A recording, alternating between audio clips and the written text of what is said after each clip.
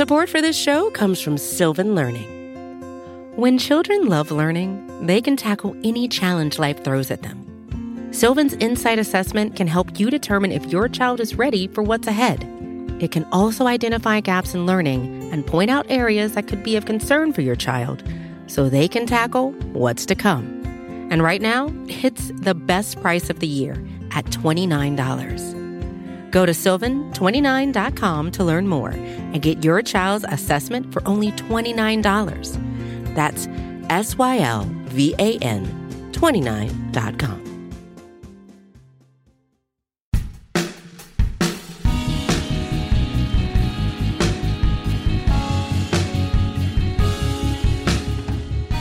So a lot of people in official Washington are in private willing to call President Trump a lot of bad names, things like clumsy, incompetent, inept, etc. But when secret cables revealed last weekend that the British ambassador had said those things, Trump got really, really mad, and the ambassador, Kim Derrick, resigned. Today on Worldly, part of the Vox Media Podcast Network, we're going to dig into this whole episode. We're going to talk about what it means, what happened, and, the real context of the US-UK relationship. I'm Zach Beecham, here as always with Jen Williams and Alex Ward. Hi. Good day, Zach, but you're actually not here. No, that's true. I'm on sunny Martha's Vineyard on vacation with my family, who has graciously lended me a blanket fort to record under. It's a long story. Don't worry about it. Jen, why don't you start off the episode with what a diplomatic cable is technically and why the ambassador said such inflammatory things about Trump over one. A diplomatic cable is basically like a memo. Ambassadors send these things all the time. They can be about like really specific topics, like, hey, I talked to so-and-so about this trade deal or whatever. But they're also often unvarnished assessments of what's going on in the country that you're posted to, right? So what's the political situation? What is the leader of the country like? What's their demeanor? What's the administration like? How do they operate? Are they functional? Are they dysfunctional? You're literally your country's like man or woman on the ground in this country. And so you write these like very frank, and they're supposed to be secret cables that you then like send back to your home country. And, the leaders of the country then read that and they use that to help craft policy and diplomacy. So this is like literally like a standard part of any diplomat's job is to write these kinds of cables. And privacy and honesty are super important parts of that thing. Hence why he said things like calling Trump, quote unquote, inept and saying, this is not a direct quote, but I'm paraphrasing here, this administration will not ever get more competent, or we don't believe that it will. Now, Alex, this private stuff didn't stay private for as long as it should have. No. In fact, on Sunday, the British tabloid Daily Mail published some of these cables. We don't know who leaked them, but they basically called the administration inept. That caused a bit of a shitstorm. Yeah, right? But they also said some stuff that was even more like specific to Trump himself, which I think was probably a little bit more like offensive to Trump being the way he is and a bit concerned about his image and how people perceive him. So like at one point, like Derrick, the ambassador described Trump as, quote, radiating insecurity. Trump then proceeded to be really insecure and get really mad. If you want to prove to somebody that you're not insecure, sending out a series of angry tweets that include saying that you don't know this person, that they are not well-liked or well-known, and insulting the current prime minister of the UK, that doesn't suggest that you're super secure in the competency of your leadership. That's right? Like, there's no question. But I do wonder sort of the politics of it in the sense of these things exist, they are out there, and if Trump doesn't respond in some sort of strong way, which is basic specs, like how does he look? I sort of get the pushback, but to send those tweets to basically say that he's, a fool and that no one likes him and that he's just been horrible, despite the fact that Derrick has been a long respected British diplomat, official, just seems kind of a weird way to go about it. But the key one of these Trump tweets is one in which he says, I am not going to work with this guy. And technically, he didn't kick the ambassador out when he said that, but an ambassador is not worth very much if they cannot meet the head of state of the country they are an ambassador to. So functionally, the president was saying, you're done. And so, in fact, Kim Derrick, this well-respected British ambassador, was forced to resign by the president. Basically. But there's actually like a step in between there that I think is really important to understand, because we're going to talk about this a little bit later. So ambassadors don't serve at the pleasure of the president or the head of state in the country. They serve at the pleasure of the government of their own country, right? So it isn't actually, I mean, Trump can kick the ambassador out, but he can't say, like, you need a different ambassador. Like, you can't do that. They don't work for you. They work for the British government, right? So when it came down to it, it was like, okay, well, how is the British government going to respond to this brouhaha, right? Because like you said, it is important that your ambassador on the ground has access and at least a functional relationship with the head of state, right? So it was like, okay, well, Trump is saying he's not going to work with this guy anymore. But at the same time, right, like, this is your guy and it's your country, and like the president is insulting him, and like not for any reason other than him literally doing his job, the thing you sent him there to do, which is to like provide you candid assessments. And so what was interesting is that you had Prime Minister Theresa May come out and say that, like, yeah, well, I don't agree with necessarily all of his assessments of the Trump administration. You know, I stand by him. He is a devoted civil servant, and he was just doing his job.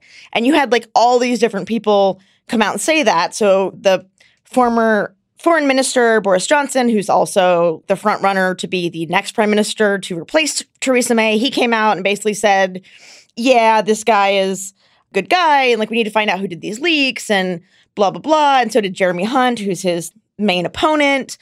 But what was really important is what Boris Johnson in particular, who everyone pretty much expects is going to be the next prime minister, what he didn't say. And so they had a debate, Jeremy Hunt and Boris Johnson, and this was like right as this is all going on, and the moderators asked, like, would you promise to not fire this guy when you become prime minister? Will you keep the ambassador and like essentially stand up against Trump? And like Jeremy Hunt was like, yes, I will commit to like not firing this guy. Boris was like, well, and he wouldn't say, no, I won't fire the guy.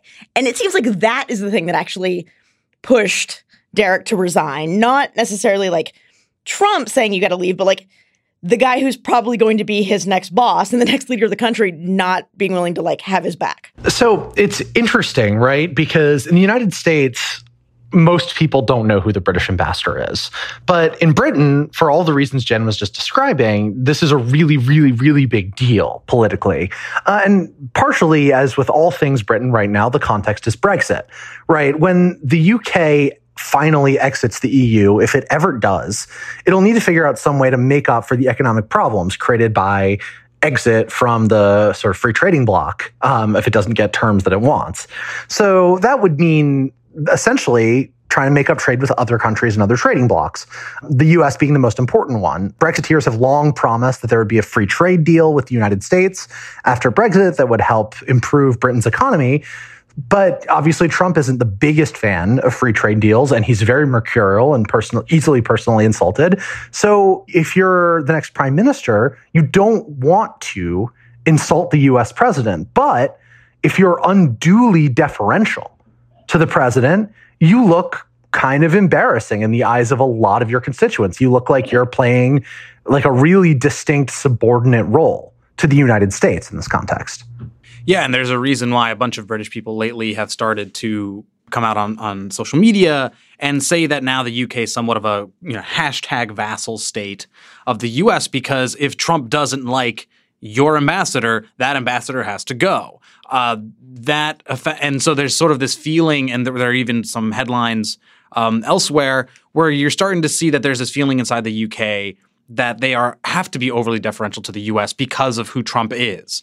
And that's particularly problematic because, as Zach was explaining, if the UK leaves the EU, it will have to rely on the US for trade, for security, for a whole bunch of really other reasons. And you want that relationship to be a lot more symbiotic than vassal-y, right?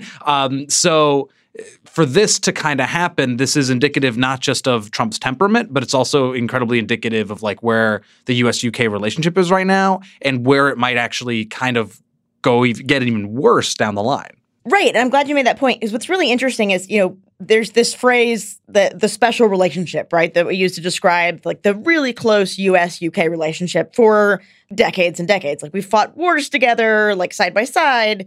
And what's interesting is a lot of it is based on like Britain's own kind of perception of like, we are an important ally for the United States. We are respected. Like, you know, the U.S. respects our military prowess and like our intelligence. Like, we work together on stuff. And it seems like it's a bit of a culture shock in a lot of ways to be like, oh, we're not like this like respected partner. We're literally like this vassal state, right? Like, we're just being told what to do, like some little colony. And when you're Britain, you know, who used to actually like have an empire, I feel like there's also a bit of that. Like, it smarts a bit to see your leaders in some ways like kowtowing to the United States president rather than being like, no, like, we're our own sovereign country. It was the opposite of what the UK sort of wanted in that Love Actually scene, right? I don't know if you remember, but there was this moment where, like, played by Hugh Grant, the prime minister, like, tells off the American president, which I think was Billy Bob Thornton, about, like, you know, we will not do everything you say. We are not your servant. No puppet. Yeah, no puppet. And yet here there's kind of like a puppet feeling. And so there is, I'm calling it the anti-Love Actually moment. I'm so glad you said that, Alex, because I kept seeing that on Twitter, and I'm not one of those people who like watches that movie every Christmas like people do. And I was like, what? Love Actually? Thank you for explaining that, because all these British people were talking about it. I'm a very, very hardcore Love Actually defender, except for the plot where that awkward British guy goes to the U.S.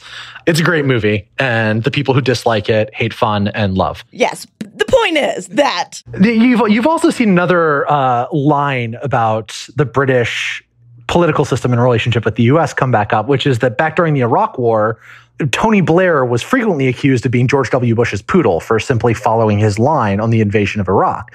But if you look at social media, at least one British member of parliament has been referring to Boris Johnson on Twitter as Trump's poodle, right? It's already reiterating this historical kind of wound that British people have from feeling like they're subordinate to the United States and that they've been eclipsed by, as Alex said, their former colony.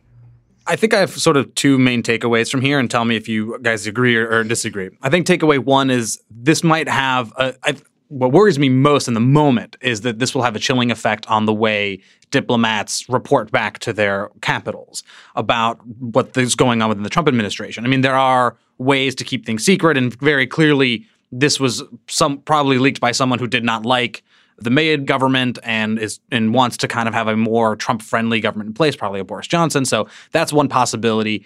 But in this case, usually these things don't really leak other than like that WikiLeaks thing, right? Where there was still a cooling of this kind of reporting. But all this to say, I think we can expect, which is a bad thing, embassies to not report as truthfully or as hard-hitting in a way back to their capitals. So I think that's sort of one. Number two, which I hope is a hopeful message, is that like the US-UK relationship will survive this, right? I mean, it is a big deal in the UK. It's somewhat of a big deal here, but like London and Washington aren't going to stop being friends. Yeah, look, the takeaway that we want you to have before we go to the break is that the US and the UK relationship will survive this. The special relationship is not disappearing in any practical sense. But it does illustrate that, one, the UK is in a precarious political situation, and two, that this is not the way the United States is supposed to be treating its allies and friends, and that has potentially significant down-the-line consequences for America's role in the world, even if it won't torpedo the special relationship in the short term. So now we're going to take a break. And afterwards, we're going to talk about the very exciting outcome of the Women's World Cup. I believe that we will win. Okay, welcome back, everybody. We are now going to talk about more evidence of U.S. dominance over the UK. Sorry, British listeners. The Women's World Cup. So the United States, as you probably know, won for a second time in a row. It's the fourth championship overall that the U.S. women's team has won. It's a giant deal. It's a really one of the greatest accomplishments in America's international sports history. And there's an interesting backstory here, I think, one that really speaks to gender politics and sports and politics globally. Jen, I don't want to skip over you, but Alex, as the noted soccer lover in this situation, why don't you start us off? Sure. My favorite subject in the world. Okay. So there's been a lot of questions about why is Team USA so good at soccer when the men are so bad? So let's start with some global reasons. The first is there's political science to show that in societies where women are considered more equal in the society, where they have more opportunities, they tend to do better at sports generally and soccer specifically.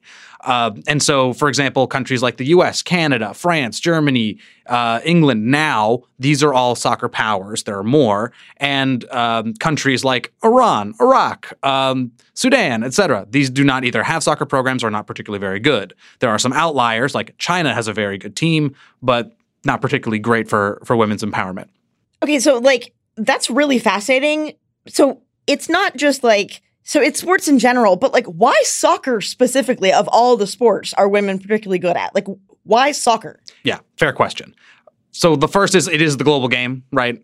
Every country really loves soccer or enjoys soccer, and so people flock to it. Well, the U.S. less so, except in the women's case, which we'll talk about. Exactly. And the other is that there's, to use the fancy sort of economics term, low barrier to entry, which therefore means it's fairly easy for women around the world to just play soccer. You can just grab a ball and make makeshift posts, and then you can just like play in the backyard or on the street or whatever. As opposed to like gymnastics or something when you need like all this equipment and training and stuff, right? Precisely. Okay, got it. Yeah, exactly. So reason number one, in societies where women have more equality, so to speak, they tend to do better in sports and soccer specifically, the U.S. being one of them. Reason number two why the women are so dominant in the U.S. is because other countries, until actually relatively recently, didn't really allow women to play sports. Even countries like England, Brazil, for example, until roughly the 70s, banned women from playing soccer. They saw it more as a men's sport. And we'll get to it in a bit, but in the U.S., that we've never really had that feeling. In fact, USA. And so those are the two global reasons there. One, equality, and two, other countries have fallen behind because they banned women from playing sports where the U.S. did not. But the U.S. also has done some things legislatively, domestically, that other countries haven't. One of the rare areas in which the United States is ahead of the curve on social equality issues, specifically Title IX, the legislation mandating that there be some level of equality in school funding for sports between men's and women's teams. Soccer teams were a particular beneficiary of Title IX, the reason being that you could get lots of women on a soccer team, and therefore you wouldn't have to start up a lot of different smaller teams. If you're a university with limited resources, you start up your soccer team, right? And then you get parity in terms of the number of people participating on the men's and women's side. And so you had by this crazy situation where the U.S. population of girls playing soccer and then going into the professional pipeline was ballooning relative to other countries, even other countries with relatively high levels of gender egalitarianism. And so when the first Women's World Cup was held in 1991, the U.S. was already a powerhouse. So where the story brings us now is women have, or young girls in the U.S. are allowed to play soccer. Luckily, there's an infrastructure for them to play soccer through high school, through college, which a lot of other countries do not have that kind of, for lack of a better term, feeder system into the national team. And then on top of that, as Zach said, in 1991, the U.S. wins the first ever Women's World Cup. And then the big change happens in 1999 when the U.S. wins the third ever, and it's still considered a sea change, really, in women's soccer in the U.S. You may remember the names Mia Hamm, for example. She was the best player in the world at the time, and Brandi Chastain, who scored the winning penalty kick goal and had that famous photo of her with the sports bra that caused a firestorm for all kinds of reasons. That led to an explosion again in young girls wanting to play soccer in the U.S. and created a fascinatingly large talent pool from which to choose from, right? Because soccer, you only need 11 players on the field with 3 to 4 substitutions depending on the game. So you really need to just find the best couple, 20 plus players to have on the field and on the bench. If you have as large a pool, statistically speaking, you're going to have better players. And with that infrastructure, you're going to have a good team. Yeah. So I just want to, acknowledge the irony here that like, on a podcast with 2 dudes and one female, the 2 guys are like super excited about this women's sports thing, and I am like, yeah, cool, sport ball.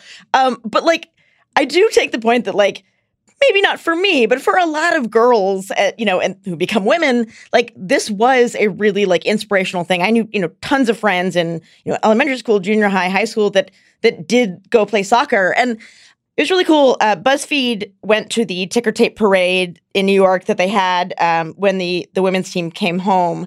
And they interviewed some young girls who were, like 12, 13, 14, who had literally like skipped soccer practice to come to this parade and see like their heroes. There's this one girl, she's 13, and she says about the team, they're like rock stars. So like they're literally like idols and rock stars to these girls. And then they like went on to be like, yeah, Rapinoe, like, I like her. Like, she stands up for what she believes in and doesn't cater herself to others. She's just herself, and she scores goals. Like, these kids are so amazing. And you can see, like, how, I can get how this is, like, a thing that, like, feeds all these girls, and it just kind of becomes this, like, machine of, like, more people want to do it because it's cool, and then, like, your friends are doing it, and, like, you get into it. Sorry that I didn't. I feel kind of left out now. The thing that's going to happen likely over the course of time is that the United States will not be able to maintain this edge. Like in men's basketball, where the U.S. was dominant until more recently, when it's still pretty dominant, but other countries have started to catch up, you will start to see other countries build up and invest in women's soccer in the way that the U.S. has. And we won't have this pipeline advantage that we've had for such a long time with girls getting into it really early.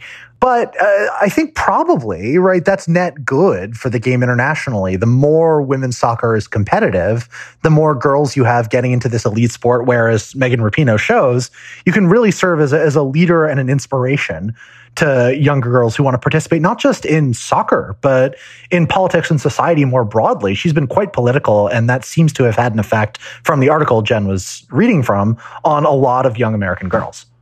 Which, like, hell yeah, that's awesome. So yeah, my main message for this is continue to dominate Team USA. I hope we do. I know the Europeans especially are catching up, but congratulations, you won. It's an amazing sports feat. And number 2, keep kicking butt. Sports feet, get it, because they kick the ball with their feet. And I just want to say, you all may have noticed that we didn't address one of the most interesting and talked about issues surrounding the women's soccer team, which is the pay disparity, right? The gender pay disparity. But lucky you, our sister podcast, Today Explained, did an entire episode specifically on that issue. So we'll link to it in the show notes. Definitely go check it out for that piece of the story. And that's our show for today. I want to thank our producer, Bird Pinkerton, and some special assistance from another producer, Jeffrey Geld. I want to encourage all of you to rate and subscribe and review to Worldly wherever you get your podcasts. Thanks a lot.